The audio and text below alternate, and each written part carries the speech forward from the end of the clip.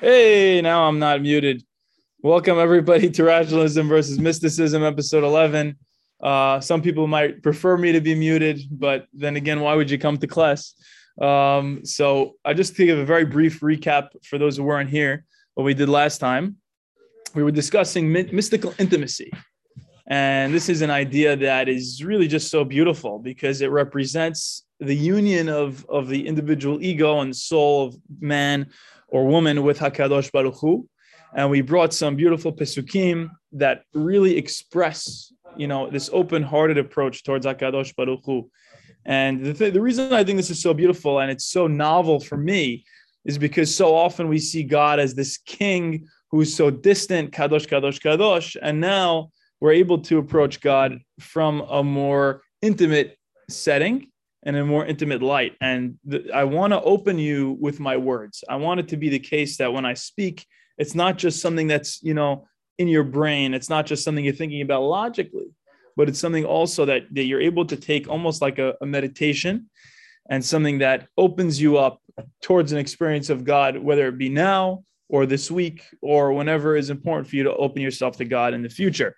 So we talked about divikut and we talked about cleaving to God, staying close to God through either maintaining your individuality or even becoming fully unified with God in a very high mystical state where you lose the sense of self. And very often they describe this as feeling like you're remembering what it was like to be God and remembering what you were all along.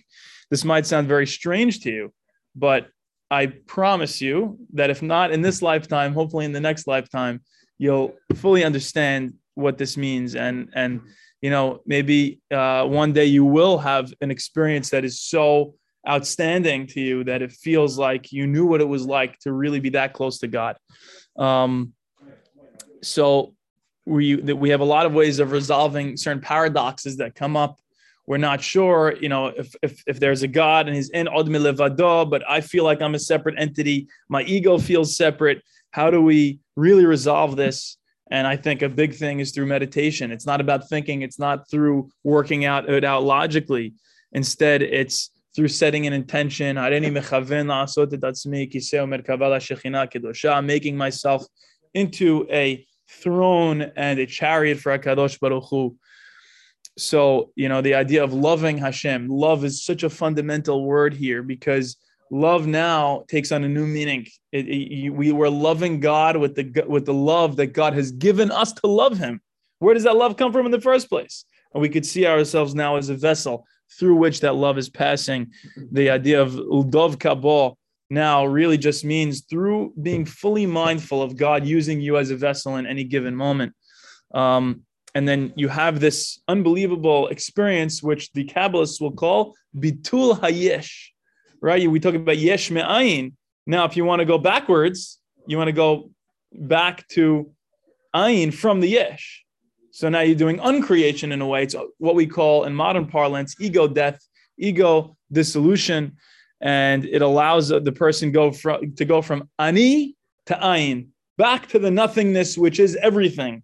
Back towards this connection with HaKadosh Baruch Hu, back towards the Ein Sof, as they say. And you realize once you come back from this, it's supposed to be a transformative experience. And when you're transformed, you're able to come back towards your life. And when you're performing the mitzvot, Rabbi Shneur Zalman of Liadi says, Rabbi Nachman says, it's as though your Torah becomes the Torah of God. And your mitzvot become the mitzvot of God because you allow God to occupy your body.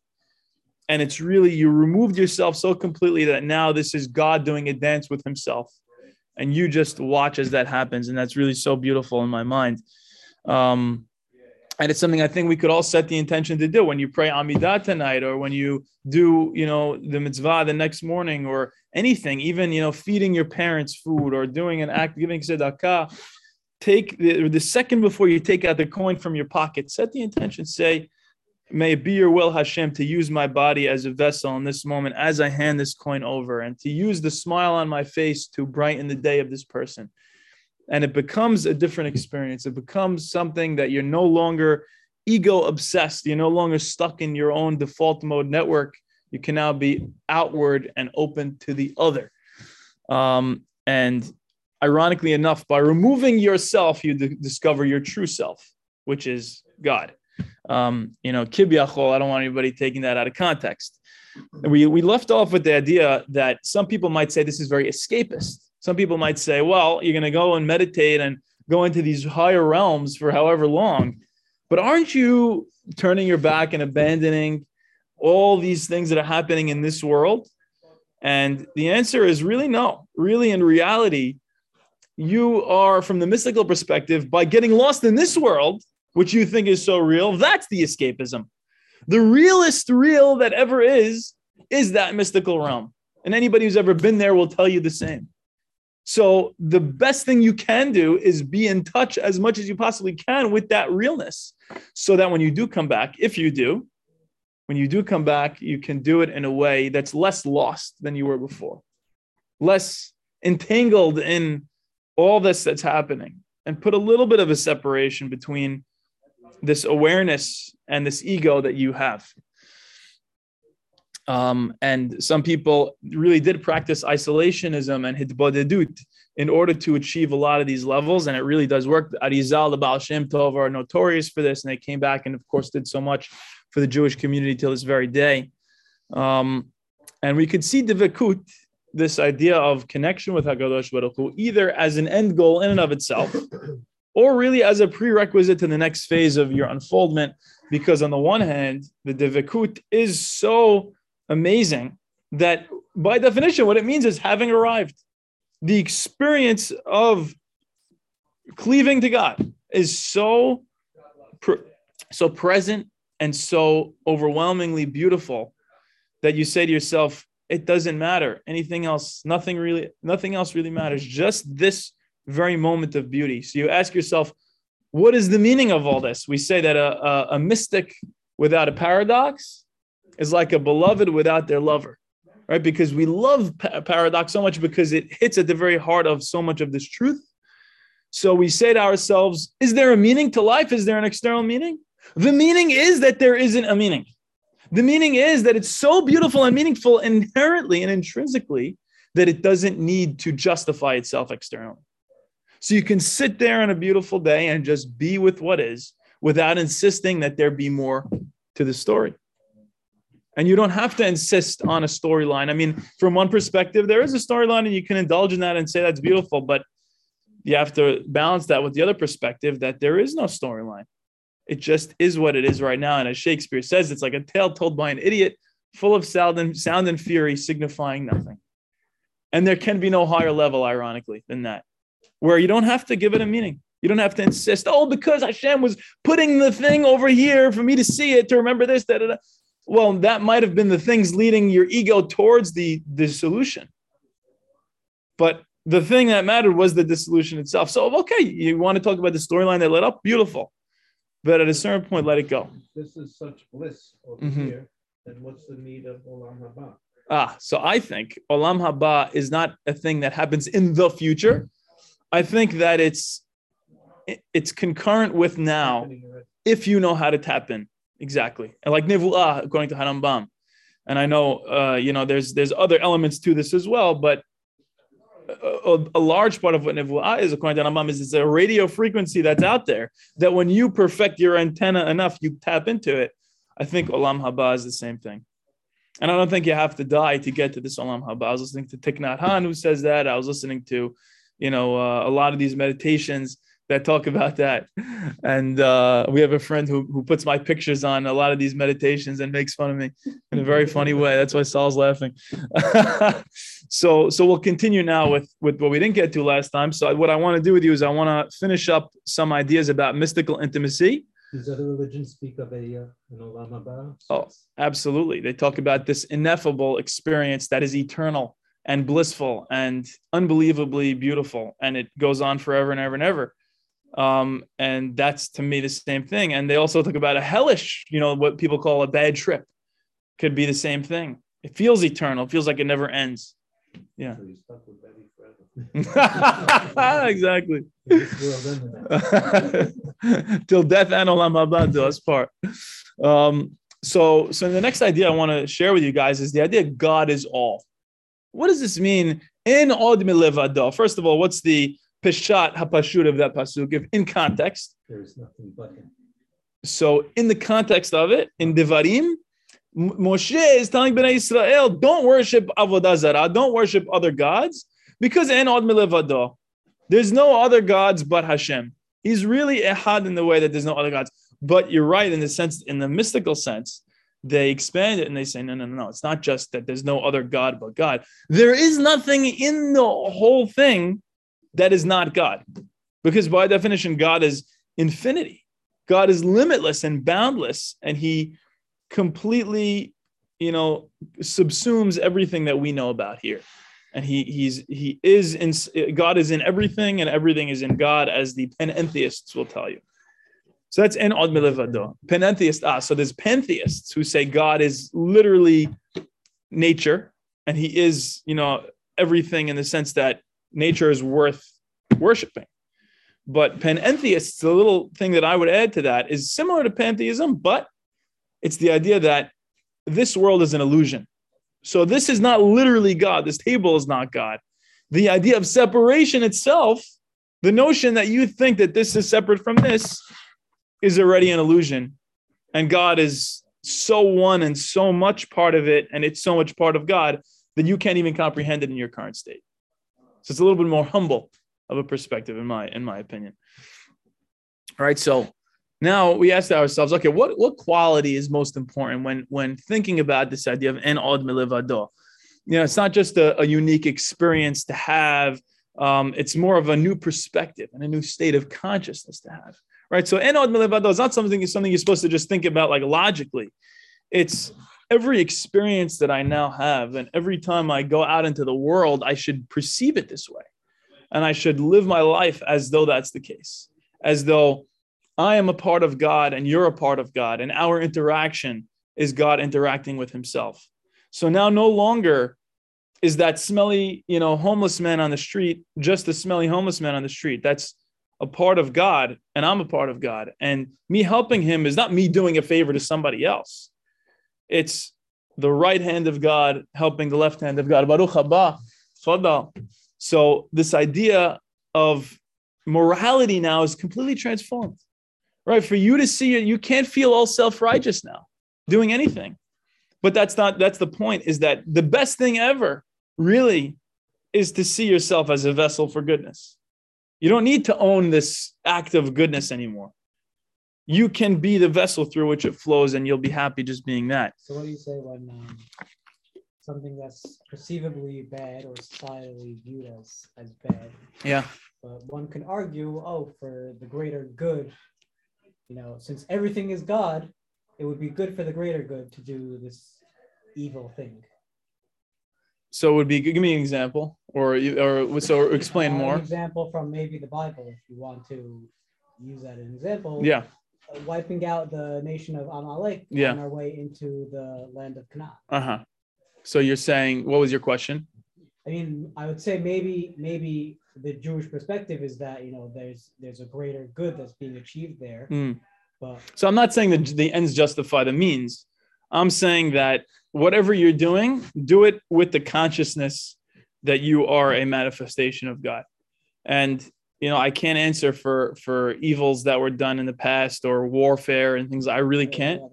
Or say again. Say the homeless man on the street. Yeah. Instead of giving him a helping hand, I could say, killing him and leaving him on the street could be putting an end to suffering of God's left hand. I was doing God's left hand a favor. So I have no way of proving to you that that's wrong or that you shouldn't do that. All I can say is try meditating and try opening your heart and try seeing if that's where it leads you. Let's make a $10 bet and see if that's where it leads you. That's what I would say. Is that in all likelihood, I don't think you will be led there, because when you, but sometimes, euthanasia, it could lead you towards that. I could see some people who will one day support euthanasia out of love. And, it's not for me to determine yes or no. It's just for me to notice, okay, let's try to make this as open-hearted as we can. That's the best answer I could give at this point, but we'll see. We'll see what happens. If we call everything God, that is in essence saying that there is no God. If I say that everything is something, that means effectively it's also nothing. So Yes, exactly. That's why the Hachamim say God is also known as Ayin. God is also known as nothingness. I know it's a very tough thing definitionally, Freddie. And the problem is with words, it's almost impossible to actually speak out any truth. I'm so limited in my words. You know, like Lao Tzu says, he who says it does not know, he who knows it does not say. And yet he wrote the whole book of the Tao Te Ching. So that's like me right now. You know, lehavdil, I'm not like Lao Tzu, but what I will say is that I'm giving myself this liberty to speak anyway, despite the fact that my words will not do justice at all, in the hopes that maybe they will open you in some way to an experience that you might have someday. And realizing that paradox is so important. Yeah. The other main problem you have when you call everything God is that you can't have a relationship between two things if they're the same. You can't say there's a relationship between a table and itself, right? So it's that what I'm trying to get at is that there's something ineffable going on in the relationship of God and himself. And I know I will never be able to put this into words for you. It's only something that I can say is if you experienced it and came back to me, then maybe you would, I mean, not that I fully understand this either, but it's something that if you had a mystical experience, you might agree more with what I was saying. A mystical experience doesn't equal thinking that you are God. I mean, a mystical experience can be all sorts of things, including feeling close to God. Yeah, exactly. So there's different schools. I feel that say that all matter is in essence a part of God. Yeah, so I don't want to get too far in this rabbit hole because we've discussed a lot of this in previous classes. But what I will say is you're 100% right, is that the words that I'm using are false, including the words coming out of my mouth right now. And this is all a paradox. And I wish I could do a better job of explaining what I'm trying to say. But I think that everything has two sides to it in a way. So in one sense, God is having a relationship with himself. And in another sense, there is no separate thing to have a relationship with each other. So that's why there's different schools of thought that talk about, okay, really when we're relating to God in a mystical experience, you're not fully becoming God, but you're in relationship with God. And then there's other ones who say there's union, and there's other ones who say reunion. But what I think is that no matter what we do, we're never going to be able to say this is what it is definitively because it can never be put into words fundamentally. And I'm sorry that I can't answer you any more than that. But at this stage, that's the best we can do. You know, it would be on me giving you some acid in your tea next week when you come. If that makes sense. So come to class, but just be careful what you're drinking. Right. So now what are the ramifications of this? We mentioned morally that we need to see this in a way as, okay, this doesn't mean that you can't have healthy boundaries psychologically. This doesn't mean you should let people step all over you. This doesn't mean you should be in a codependent relationship with anybody. What it does mean is try to balance out everything that you do with this other perspective as well. That no matter what you're doing, the person you're dealing with is also a face of God. Don't allow for evil, but also be kind and compassionate to everybody and everything. And that, I think, you can't go wrong with that level of compassion. And then what's another ramification of this? Why doesn't it mean all those things that you said in the beginning? Which things? That you should let people walk all over you? Yeah, all those things. I mean, if, the word should now becomes very difficult because I can't tell you what to do. Exactly. So if you want, you could try it out. Come back to me next week, see how it worked. It doesn't really matter how it worked. That's just good. So nothing really matters. I agree with you. But at the same time, so everything really matters. Say it doesn't mean that you should do this or that. I'm saying it doesn't mean that you should. It also doesn't mean that you shouldn't either. Okay. Exactly. If we want to get technical here. Doesn't mean you should. Because I don't want anybody to draw any specific conclusions per se. But what I do want is for this to open you to this other perspective in addition. Say it again. That doesn't mean that you should let people walk all over you. So I don't think you should or shouldn't do anything. What I think is hear these words and see how they land on you and say, okay, that's interesting. Now, when I approach people who I'm fighting with, my hope is that it will relieve more of your suffering and theirs. This perspective of seeing them as a face of God and you as a face of God. And through that, being able to approach the whole situation with less reactivity and more compassion. That's my goal. Making every choice with good faith. Exactly.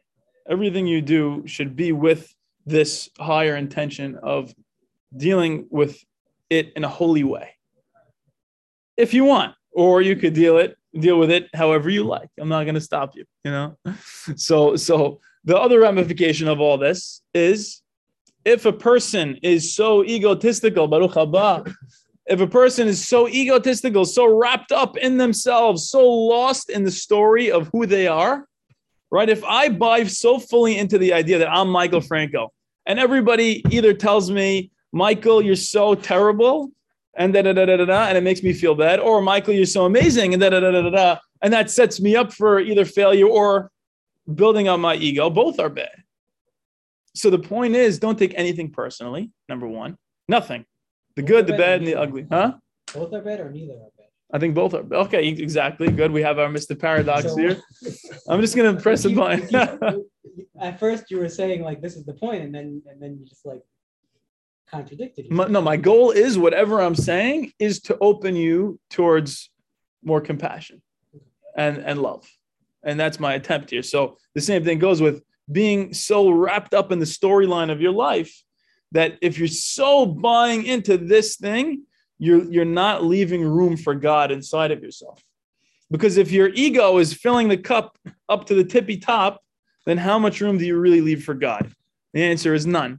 So I think that's the beauty, is bitul hayesh, and removing some of your ego will allow you to really connect more with God.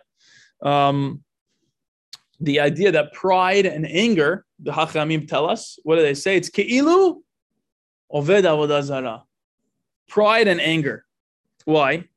Because they prevent connection with God. Having so much ga'ava means I'm so full of myself, I don't leave room for God. Anger is the insistence that I know what is right at this moment. And that what God, and again, I'm not trying to say that you shouldn't ever allow anger to flow through you or be kind towards the anger or even thankful towards the anger, because the anger is trying to protect you.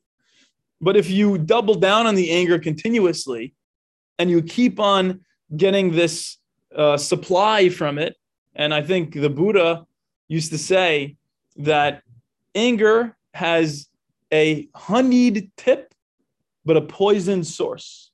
That it feels good initially to revel in that anger. But at the end of the day, the source is poisonous. And you'll realize that very quickly. And you realize that it's going to disconnect you from any real connection with God. So allow the anger to flow through you and be kind and compassionate towards that anger and thank it for wanting to protect you, but tell it that it can lay down its weapons and that everything will be okay as long as you're not, in any grave danger at that moment. So now the question is, in AA, to quickly take us back to sure, one of our first classes. Please. Why not view anger as the elephant and embrace it? Mm. So that's the thing. I feel like a lot of times anger is that it's an intuitive. I mean, obviously it can spiral out of control, or it can, be abused or be misused. So channel it. Misuse you. Yeah. But a lot of times it starts off as part of that elephant, that instinctive. Yes. Part of you that's there for a reason. Yeah. So my goal here, like I said, is relief of suffering. So I think a beautiful thing is if you're able to sublimate like all the defense mechanisms, that's one of the healthy defense mechanisms. So if you could sublimate that anger and you want to become a boxer, amazing. Use it to your advantage. But also we have this rider on top of the elephant that we want to allow to have a voice in the conversation. We don't want the elephant to be scared and afraid, which is often when anger kicks up the most, and there's tremendous suffering. So that if the rider has a little bit of a voice in the conversation, it can steer the elephant in a way that decreases suffering. That's my goal here, right? So in AA, they talk about what's really your higher power. So unfortunately for alcoholics, for many years, their higher power is the alcohol. They'll do and say and give up anything just for the sake of that alcohol. So it could be drugs for people. It could be alcohol. It could be themselves. And it could be, hopefully, eventually, God, whatever that means to you.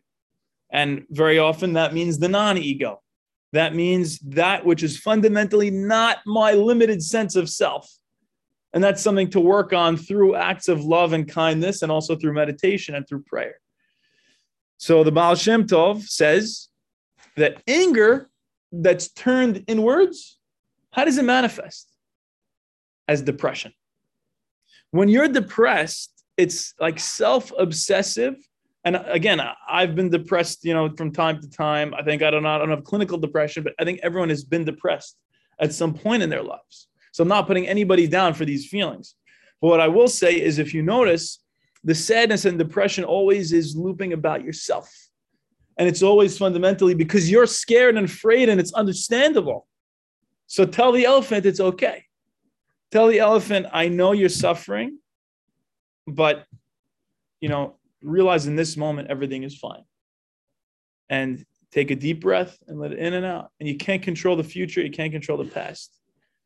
And very often we put ourselves down, and we continue to have these same thoughts about ourselves that don't really help. And some of these Hasidim go so far as to say that depression is a sin. Now, I would never tell this to a patient of mine. I would never say that, because that's not helping anybody. But I think that they have a point in the sense that they're trying to say, don't get too obsessed with your ego, because it won't allow you to really worship God. And when you're so depressed and you can only worship God through simcha, make sure you get back there. It's just telling you, get back to the simcha. Try to treat your depression. And that certainly doesn't mean putting yourself further down for being depressed. Don't feel more depressed for being depressed. Don't feel angry because you're angry. It's just a never-ending cycle. Just let go in this moment. Just let go. God must be worshipped through joy, as they say.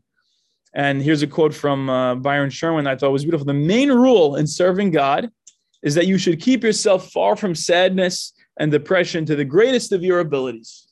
So, as Jordan Peterson would say, treat yourself like somebody that you're responsible for taking care of. Right? So if you treat yourself, imagine you had a beautiful child of yours, or a niece or a nephew, somebody you really cared about. Talk to yourself the way you would talk to that child. Why do we speak to ourselves in such a negative way? Why do we treat ourselves so harshly? Would you talk that way to your child? Would you talk that way to your niece or nephew, to somebody you truly love? So, Chas v'shalom, you should never talk to yourself that way, or to the inner child that way. And then you have the idea, as Ram Dass would put it, a phony holy. A phony holy is a person who says, I know what I'm going to do. In order to really, get myself towards this egolessness, towards this ego dissolution and humility, I'm going to put on the show of holiness, and then I'm going to tell everybody how holy I am, and I'm going to wear the proper garb, and I'm going to meditate a certain amount of hours. I'm going to make sure everybody knows. And as Alan Watts would say, the biggest ego trip going is trying to get rid of your ego. So here's the thing. You can't try either. You can't try. And that's where the Christian idea of grace comes in. It has to be something that's fundamentally from beyond you. The best thing you can do is effortless effort, as they say. So you can sit there and you can set an intention if you like. But beyond that, don't try too hard. Just be present with what is now, rather than insisting on something in the future. Now, and if anybody has any questions or comments, we could take them. Otherwise, we'll continue to the next section. It's such a passive approach. It could feel that. Yeah. Whatever goes, let it.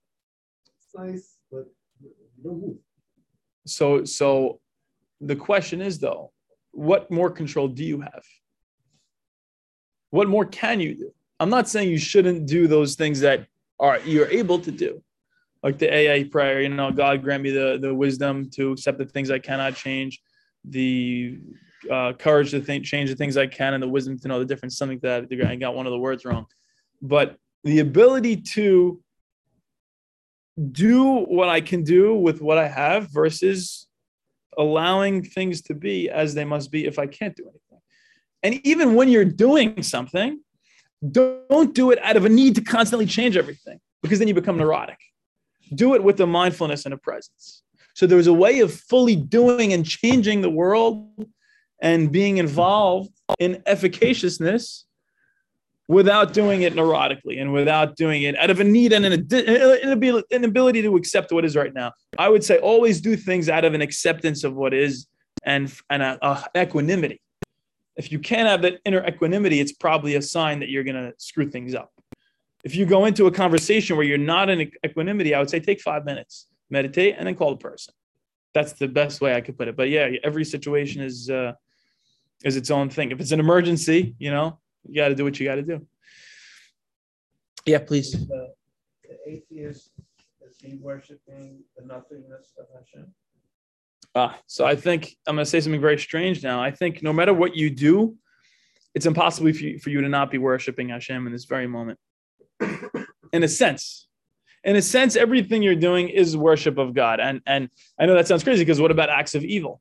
Well, in one sense, it's going to sound crazy, but everything that happens is somehow part of what is and part of God's way of doing things. And you don't really have a choice but to worship God and but to fulfill the divine will. So there's no such thing as atheist. I would say people can call themselves atheists, but I think at the end of the day, it's just revealing a part of their storyline of their lives. And, it's up to that person to determine. I have no problem with people want to label themselves atheist, agnostic, believer in God. It's not really what matters, the labels. What matters really is, are they on a journey towards the healing, or are they getting further and further away from that healing? And you know what? It's both part of the process. Yeridah letzorech aliyah, as some of the Hasidim would say, right? That's right. We hope so. So now we'll talk about this idea exactly. There's no real gap. This whole time we've been speaking as though you're here and God's there, and it's impossible to speak in any other way, including for me right now. And that's the hilariousness of it. And that's a big part of it is humor. Once you come to that experience of the all, it's like, ha ha ha, I cannot believe for a second that I was duped by myself this whole time into believing that I wasn't God. And take that as you will, but it's something to experience. That's the most I can say about that. But here, let's talk about the idea that there's really no gap. So the goal is not for you to actively bridge that gap, but to realize that there never was a gap to begin with. That this whole time, you really were part of all of it. And you really were fundamentally a part of everything that is part of God. So meditation can lead to what's called barrier reduction, reducing the illusions of barriers. And this shows us how much we were already connected with God. You guys know the poem Footprints in the Sand? All right, so it's a person who says, I walked along the seashore with my Lord. And he says, every time, I looked at the footprints, I saw there were 2 sets of footprints all along the path of my life. He's looking back at the whole journey of his life. And then at certain specific points, the author notes, there were only 1 set of footprints instead of 2. And these were the most difficult points in the author's life. And he says, I looked at my Lord and I said, Lord, how could you do this to me? How could you leave me alone in my times of greatest need and greatest suffering, greatest duress?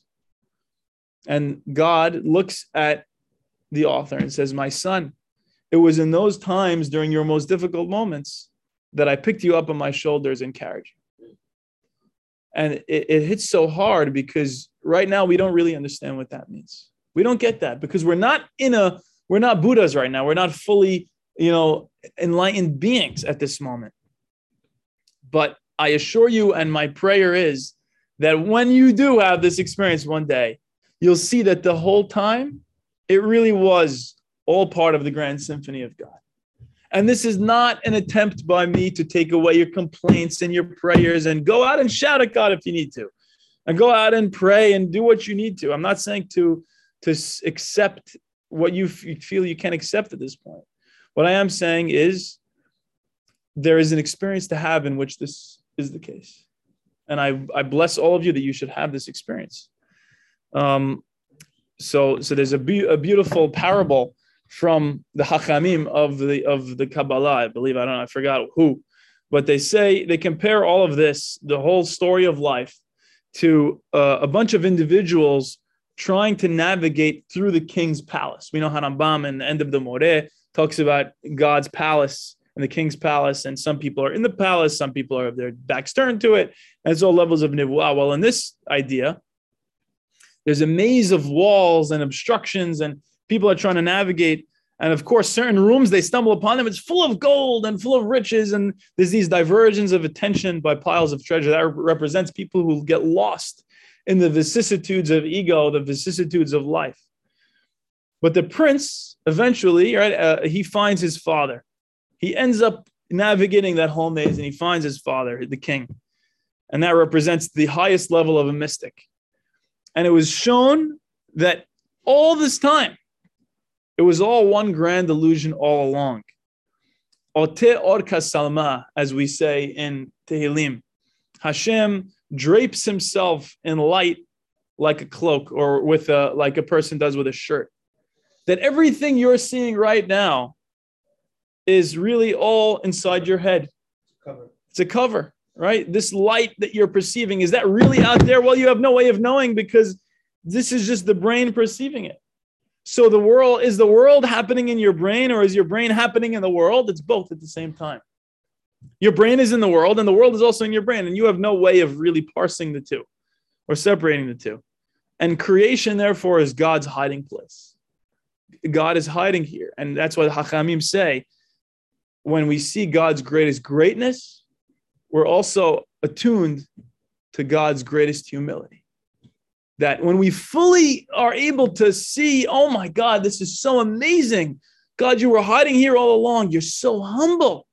I can't believe you were hiding all this incredible beauty and this infinity within the finite. Within the seemingly limited was really the limitless. And like they say, there was in one grain of sand, you could see the whole universe. So there's great joy for the prince in this realization, and him and his father just start laughing. And I say, I cannot believe this whole time that I was lost. And this is the idea of panentheism, as we mentioned, that God is really in everything and everything is in God the whole time. And as they give certain mishalim, the ray that was always part of the sun really just seems like it's a ray of light on its own, but the whole time it was really part of the sun. You can't talk about the ray of light without the sun. The drop of water returning to the ocean, well, the whole time it was really part of the ocean. It just kind of separated itself seemingly, but the whole time it was still a drop in the ocean.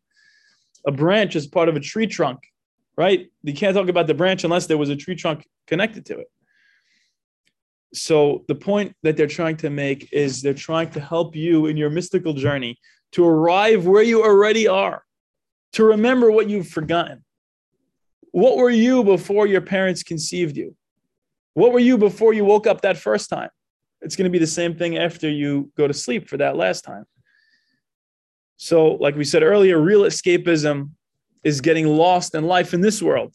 So, a lot of the ramifications of this are have children, start a business, but do it always with the knowledge that you are a divine vessel and that you should be, like the Hachamim say, Saddiqim betoch ha'ir, Saddiq, who is involved in the vicissitudes of life without getting lost in those vicissitudes. And the Baal Shem Tov says, when you're saying Shema Yisrael, when you're saying the word Ehad, fully nullify yourself. Consider yourself null and void, and realize at that moment of saying Shema, the whole world is full of the glory of God. Baruch Shem Kivod Malchuto Le'olam Ba'ed. This whole world is His Malchut, and it's filled with Hashem's glory. Kamayim Layam Mechasim. And finally, before we get to the mescaline stuff, we'll talk about love of God. We want to talk about the martyrdom of Rabbi Akiva. He says to him, after the Romans are killing him, and he says Shema Yisrael, and his students are saying Ad Kan Rabbeinu, even until now, Rabbi, you're going to say Shema in your very last moments. He says, my whole life I wanted to fulfill this mitzvah, and now I'm able to fulfill it. And he has no ulterior motive. It's the ultimate sacrifice. So the idea here is to find yourself by losing yourself in God. You don't have to be a literal martyr, but what you do have to do is be willing to let go of your sense of self. Fully let go. Much easier said than done. And for some people, it takes years of practice. For some people, they could be shocked into it in this very moment. The human being is seen as a microcosm, as a small version of this whole world of God. And that's why the Sefirot correspond to body parts. Rabbi Nachman said, a person who thinks he is a world is small, but a person who knows he is small is a world. Right? So I know people who say, no, the world was created for me. So I know that whenever I find things in my life, that's always symbolic towards me. It's always ego obsessed and self-reflexive. But the key here is that bishvili nivra ha'olam, Rabbi Tarfon says you have to balance that with ve'anochi afar va'efer. I am but dust and ashes. And it's the paradox at all moments. Do you matter? Yes and no. You matter ultimately and unbelievably and infinitely. But also your ego is not what matters. But you matter in the sense that you're part of everything which matters so much. And you're part of this grand symphony, which is so beautiful. And one day, I bless you that you should see your ego as part of that play and part of that drama that played out in such a beautiful way. Like they say, you should become boundless like the ayin, like that nothingness. The Magid Mezrich says, how could anyone who might not wake up the next morning be important? Right? If you think that you can guarantee you're waking up tomorrow morning, you got another thing coming. So how can you possibly be so egotistical? You could just get hit by a truck, God forbid, in a second. One comedian I know, he's hilarious. He says, how can anybody really be an atheist? He's like, you can't even see like 20 feet in front of your face. He's like, what if every time that, this is the, he's like, what if every time you're trying to look for God, God is always like right behind your back. Like, oh, no, he's always right behind my back. It's a joke, but it's so funny because this is the truth. We have such a limited human perspective that to rely on it. I'm sorry. Did you look everywhere? Did you look in the downstairs bathroom? Yeah, I didn't. You go check for me, Ezra. See if you find him there. He's right here. Oh, Baruch Hashem. You didn't even have to go. Louis. You talking about Louis? Yes. I didn't want to say who, but thank you for telling me. I know. Okay. I'm sorry I brought him into this, but don't worry about it. They'll cancel me for a lot of reasons. I really like it. So anyway, thanks for bringing it up. Of course. Yeah, my pleasure. So we have the idea of Yamav Ketzel Over. Man's life or days are like a passing shadow. We're so fleeting. In the Chinese view, the world is like this giant organism. And you're part of this beautiful giant organism. The whole cosmos is a beautiful living thing. Not living in the sense that we define it biologically, but it's all alive in its own sense. And you're a part of that. You don't have to take this reductionistic, mechanistic view that everything is basically dumb and dead. And we're the only intelligent things that happen to be on this rock of a planet. That's not the view you need to take. Everything is alive. Everything is vibrating and everything is energetic and in motion all the time. And you are continuous with that. The particles in your body are. And the strings that are vibrating and everything we think are also involved in your body. They're playing a grand symphony towards God, and you're a wave in the cosmic ocean, as they say. There's this beautiful cosmic ocean, and you're just one wave in that, but you're a wave. So when you finally get in touch with this and you stop resisting all of this and you get into the flow of it, like the Taoists will say, instead of swimming against the current, when you accept the things you cannot change and you fully get into the groove of the universe, you allow yourself to have the power of the ocean at your back. And now you feel like you're really flowing with it. And you know what? Like water is always finding the path of least resistance. You're doing the same thing the whole time, but that's okay. You have no other choice. Your ego will do that no matter what. And that's fine. Just enjoy the ride. And if you ever get neurotic and you say, I don't know, but how am I going to get here? You say, okay, but just like the water, you're going to keep flowing. You'll find a way. And it really doesn't matter so much in the end of the day, so don't really sweat it too much.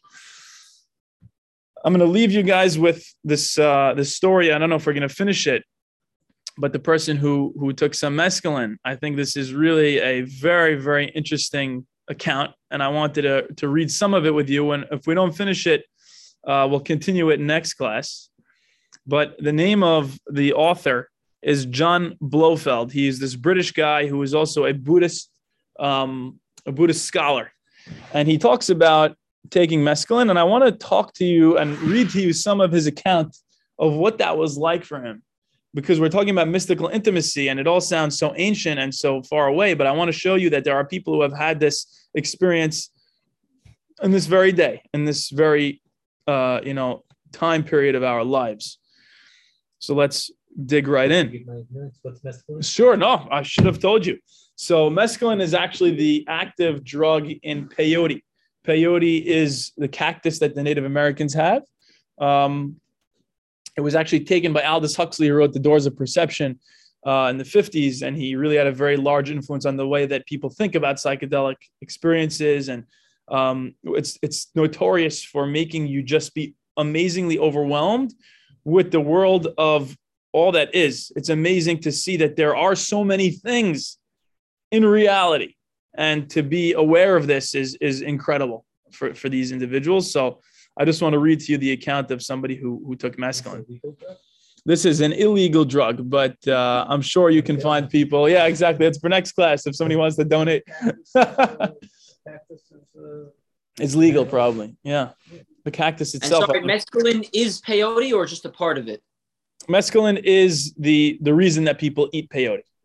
Peyote is the substance. Peyote is the plant, and mescaline is the drug in the plant. Mescaline's the THC, in other words. Yes, the THC, exactly. Biduk. Right, so presently I tried to visualize the Tibetan mandala, says John Blofeld, of the peaceful deities, but succeeded only in conjuring up some rather metallic-looking demons.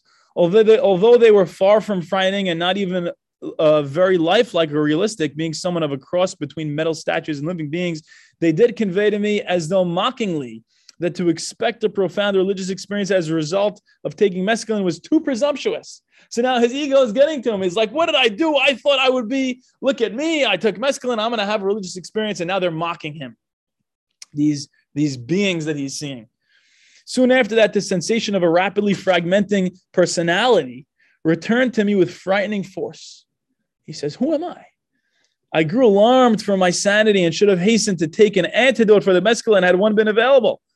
Though J.S. persuaded me to eat some lunch, I was in no condition to enjoy it. By then, things seen and heard presented themselves as independent visual and oral experiences with no seer and bearer to link them into one of those single compositions which, at any given moment, form the content of normal consciousness. Amazingly, right now, his ego is dissolving. He doesn't have this cohesive sense of self, and he's watching as there's these separate parts of him. And by the way, they've been separate like that the whole time. It's just that his ego made him think that they were all unified. The food went down my throat as usual, but it seemed to be disappearing into a receptacle connected with me, only to the extent that it was too near to be visible. The mental stress grew agonizing. My fear of permanent madness increased, and I suffered especially from the feeling of having no inner self or center of consciousness into which to retreat from the tension and take rest. He's trying to cling to a sense of self, but cannot find it.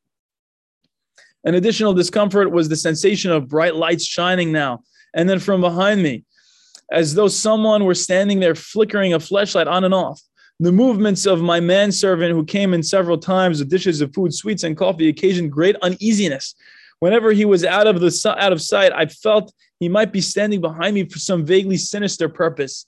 And since he knew nothing of the experiment, I was afraid he would suppose that I was mad.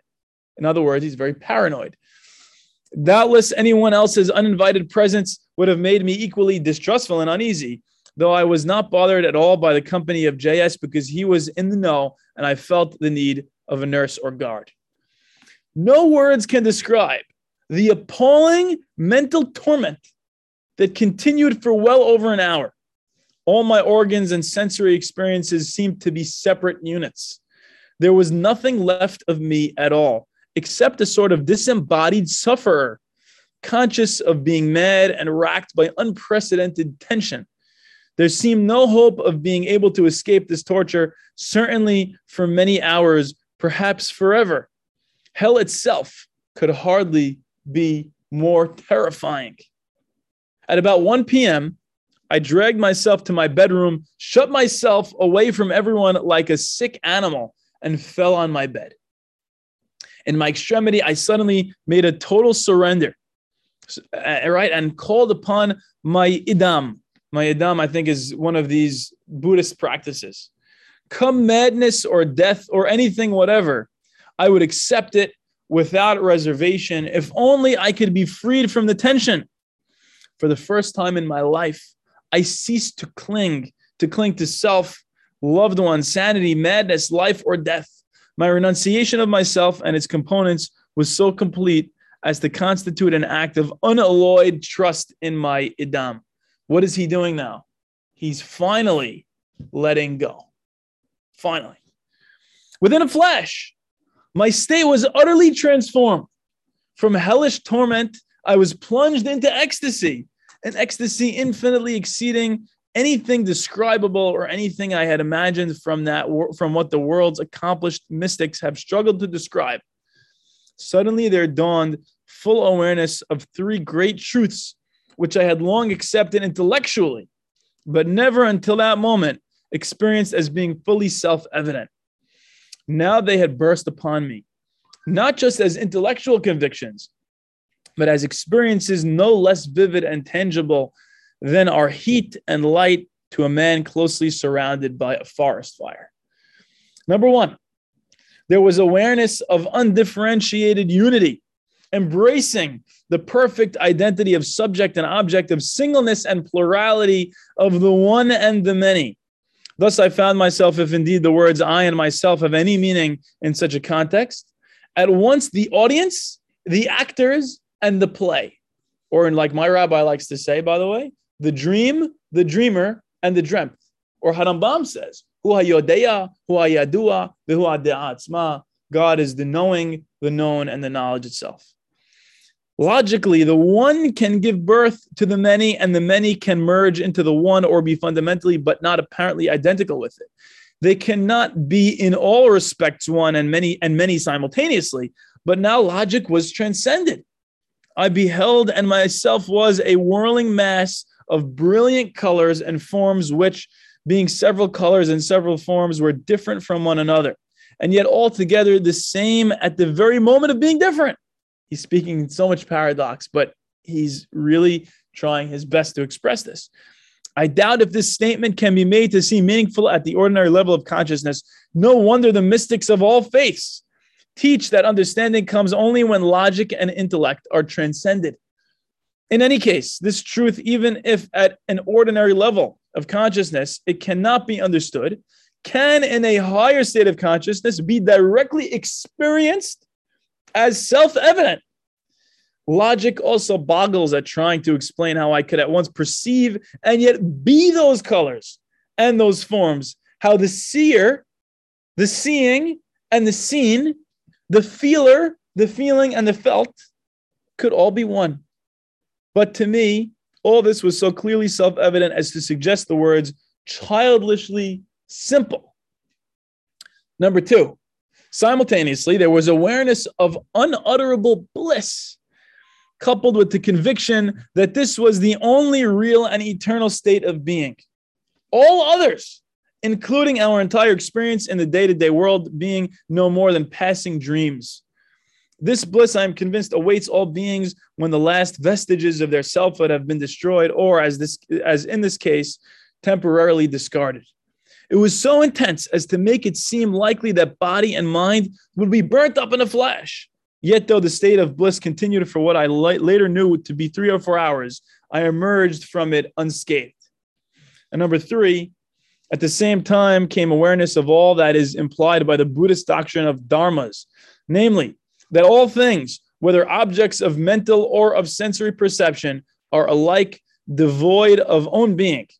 Mere transitory combinations of an infinite number of impulses. This was as fully apparent as are the individual bricks to someone staring at an unplastered wall. I actually experienced the momentary rising of each impulse and the thrill of culmination with which it immediately ceased to be. So now he's seeing all this idea of separate things and egos and differences of storyline. He watched as they all came and went, and he was able to transcend that. He was able to not get lost in those transitory experiences.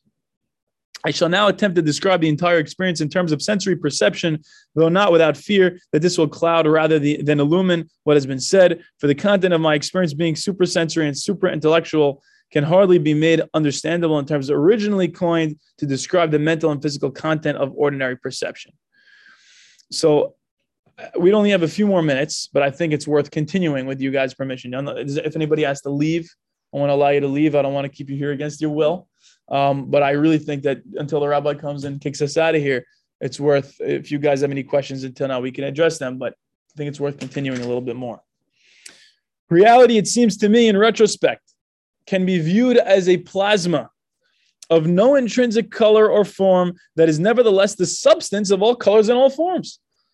Hardly charged with vivid consciousness, energy, and bliss, it is engaged in eternal play, always coming back to that idea of play or dance or music.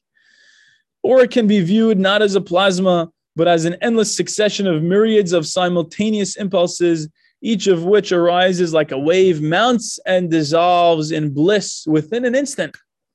The whirling colors and shapes which result produce certain effects that recall flashes of rare beauty seen in pictures, dreams, or in the world of normal everyday consciousness. It can be deduced that the latter are in fact faint reflections of this eternal beauty. I remember recognizing a well-loved smile, a well-remembered gesture of uncommon beauty, etc. Though I perceived no lips to smile, no arm to move, it was as though I beheld and recognized the everlasting abstract quality to which such transient smiles and gestures had owed their charm.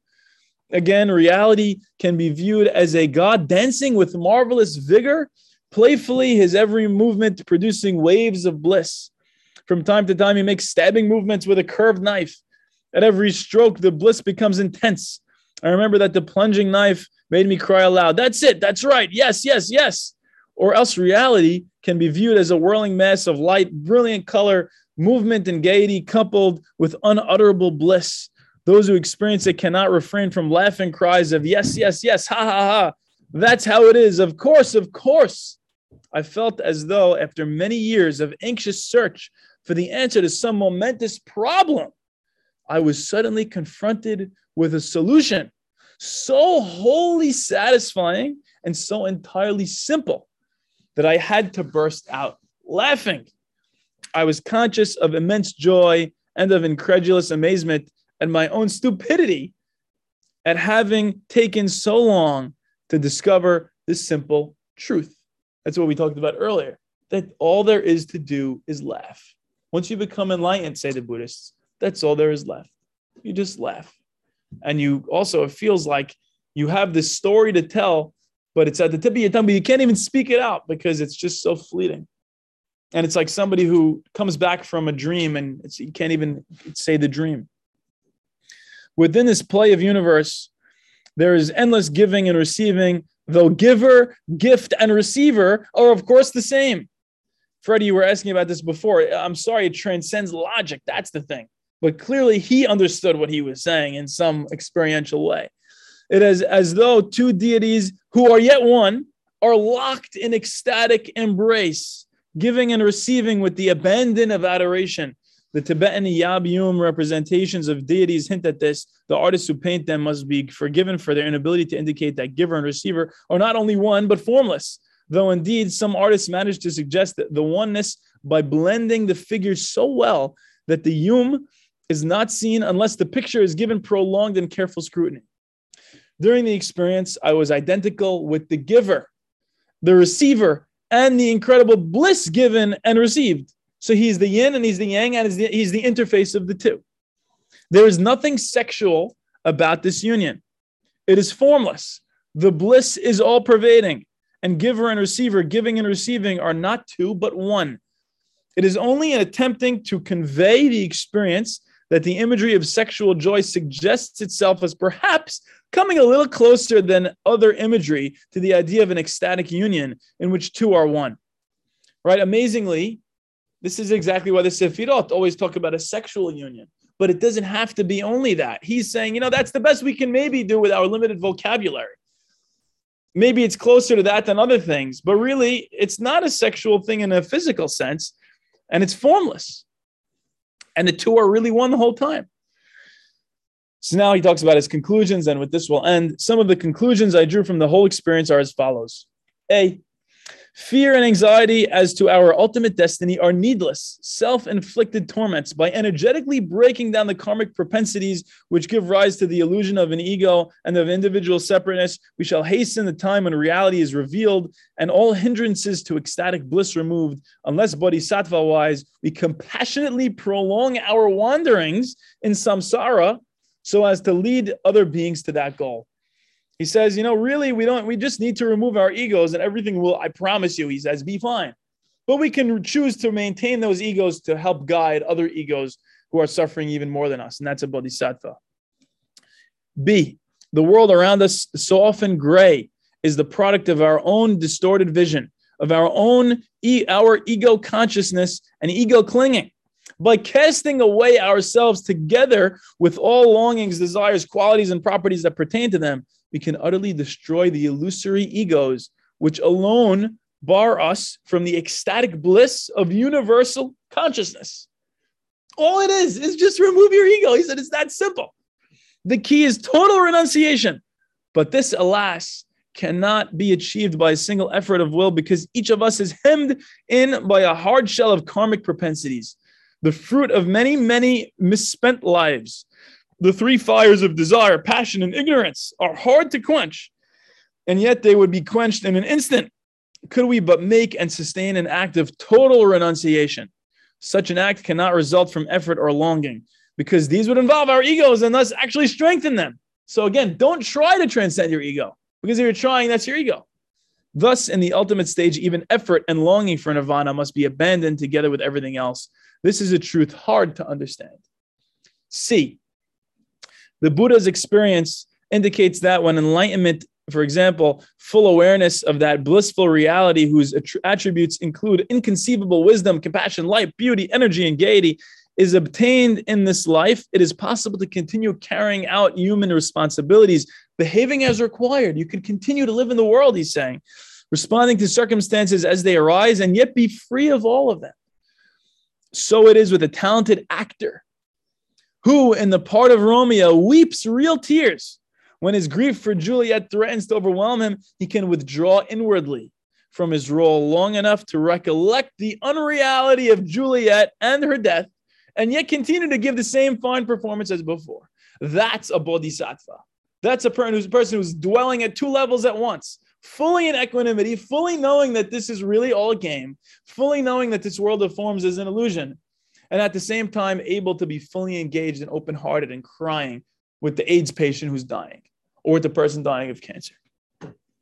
D, a single glimpse of what I saw should be enough to call forth unbounded affection for all living beings. For however ugly, smelly, or tiresome they may seem, all that is real about them is that gloriously blissful, shining consciousness which formed the center of my experience. Hatred, dislike, disdain, aversion for any being sharing that consciousness, any being at all, must amount to blasphemy in one who has seen being itself. He says it makes no sense to hate another being, to fully resent another Selem Elohim. And I know we have to end. It's literally 2 more paragraphs and we're done very short. It may be objected that my description of the experience is too closely reminiscent of Vajrayana imagery, and that what I perceived was not reality at all, but a mere subjective illusion based on the content of my previous studies and practices. The answer to this objection is that, as Aldous Huxley brought out so well in his perennial philosophy, in all ages and all countries, everyone who has undergone a profound mystical experience, even though in essence its content is apparently the same in every case, has been compelled to fall back on the imagery of his co-religionists or of those for whom he writes. The experience itself is so unlike anything known to us in ordinary states of consciousness. There are no words to describe it. Moreover, while my own experience fully confirmed what my Vajrayana teachers had taught me, it was much too foreign to my previous understanding of those teachings to have been a subjective illusion based on them. He's saying, I couldn't have made this up myself.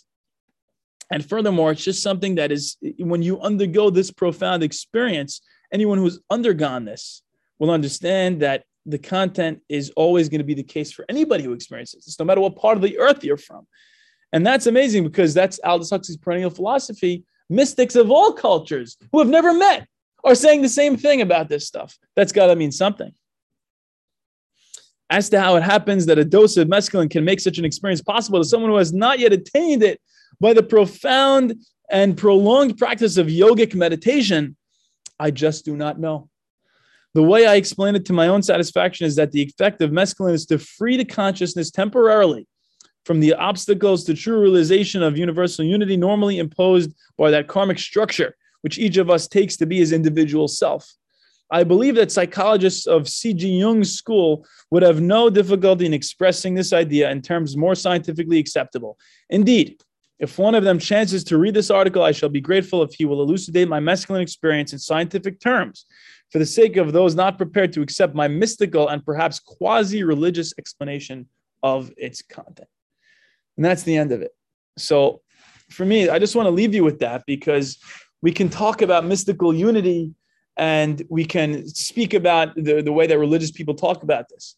But when you've heard somebody who's undergone it to such a profound level, who writes about it so beautifully, and they're echoing all these ideas, I hope that it gives you the faith that it really is real. And my favorite part of this is that he's saying you should know in reality, it has been that the whole time. You are currently in bliss. You don't know it, but you are currently in the best bliss you could ever imagine.